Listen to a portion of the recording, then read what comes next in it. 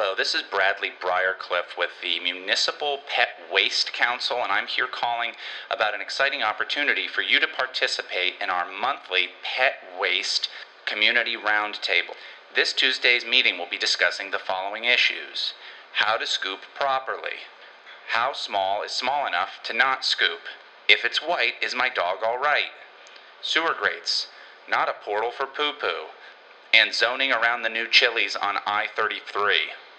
The meeting will start promptly, as always, at 7 p.m. in the Harvest Hall in the Mitchell L. Blaumber Municipal Building on Rosemont.